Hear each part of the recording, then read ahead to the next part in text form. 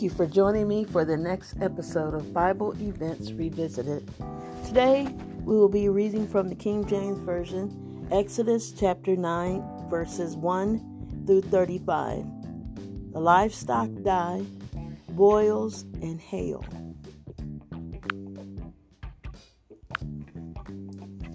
Then the Lord said to Moses, "Go to Pharaoh and say to him, 'This is what the Lord, the God of the Hebrews, says.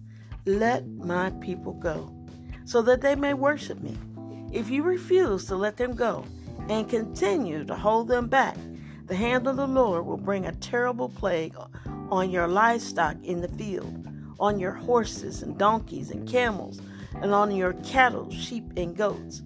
But the Lord will make a distinction between the livestock of Israel and that of Egypt, so that no animal belonging to the Israelites will die.' The Lord set a time and said, 'Tomorrow the Lord will do this in the land.' And the next day the Lord did it.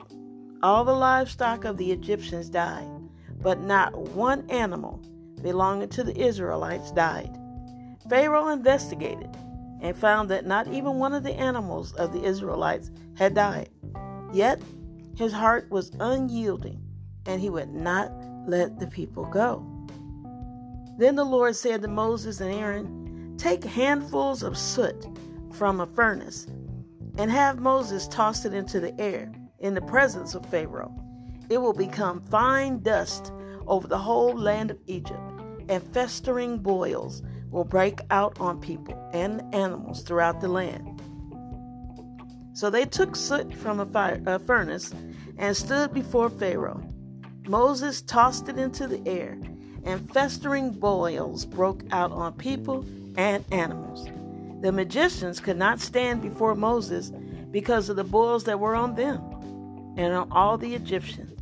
But the Lord hardened Pharaoh's heart, and he would not listen to Moses and Aaron, just as the Lord had said to Moses. Then the Lord said to Moses, 'Get up early in the morning and confront Pharaoh and say to him, "This is what the Lord God of the Hebrews says.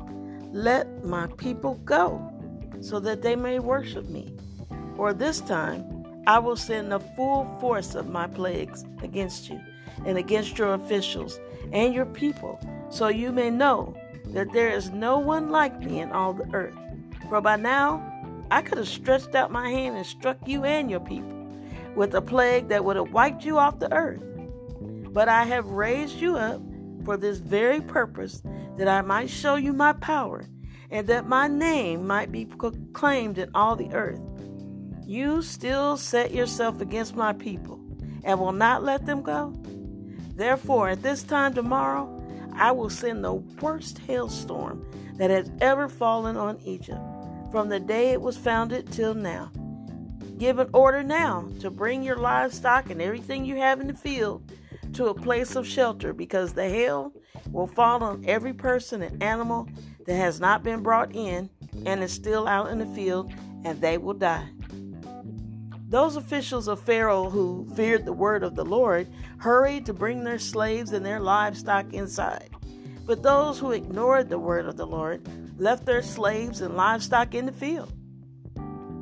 Then the Lord said to Moses, 'Stretch out your hand toward the sky, so that the hail will fall all over Egypt, on people and animals, and on everything growing in the fields of Egypt.' When Moses stretched out his staff toward the sky, the Lord sent thunder and hail, and lightning flashed down to the ground. So the Lord rained hail on the land of Egypt. Hail fell and lightning flashed back and forth. It was the worst storm in all the land of Egypt since it had become a nation. Throughout Egypt, hail struck everything in the fields, both people and animals. It beat down everything growing in the fields and stripped away every tree. The only place it did not hail was the land of Goshen, where the Israelites lived. Then Pharaoh summoned Moses and Aaron. 'This time I have sinned,' he said to them. 'The Lord is in the right, and I and my people are in the wrong. Pray to the Lord, for we have had enough thunder and hail. I will let you go, and you don't have to stay any longer.'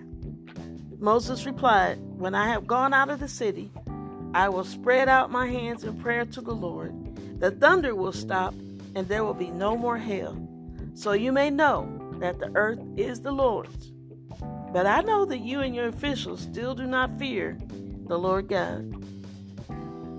The flax and the barley were destroyed, since the barley had headed and the flax was in bloom. But the wheat and the spelt, however, were not destroyed because they hadn't ripened. They ripened later. Then Moses left Pharaoh and went out of the city. He spread out his hands toward the Lord. The thunder and hail stopped, and the rain no longer poured down on the land. When Pharaoh saw that the rain and hail and thunder had stopped, he sinned again. He and his officials hardened their hearts.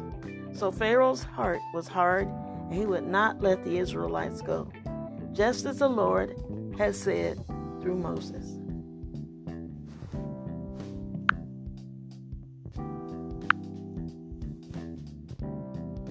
So everything was destroyed except in the land of Goshen. Now this is telling them something, that the Israelites were a chosen people, protected by God. But they still did not understand or refused to acknowledge God and his power and his might. They still would not let the people go. God could have attacked them and destroyed them all in one fell swoop. But this was to go down in the annals of history as the plagues that Pharaoh would not let the people go. He knew that Pharaoh was going to harden his heart, and he didn't destroy them all at once. He gave them chance after chance after chance.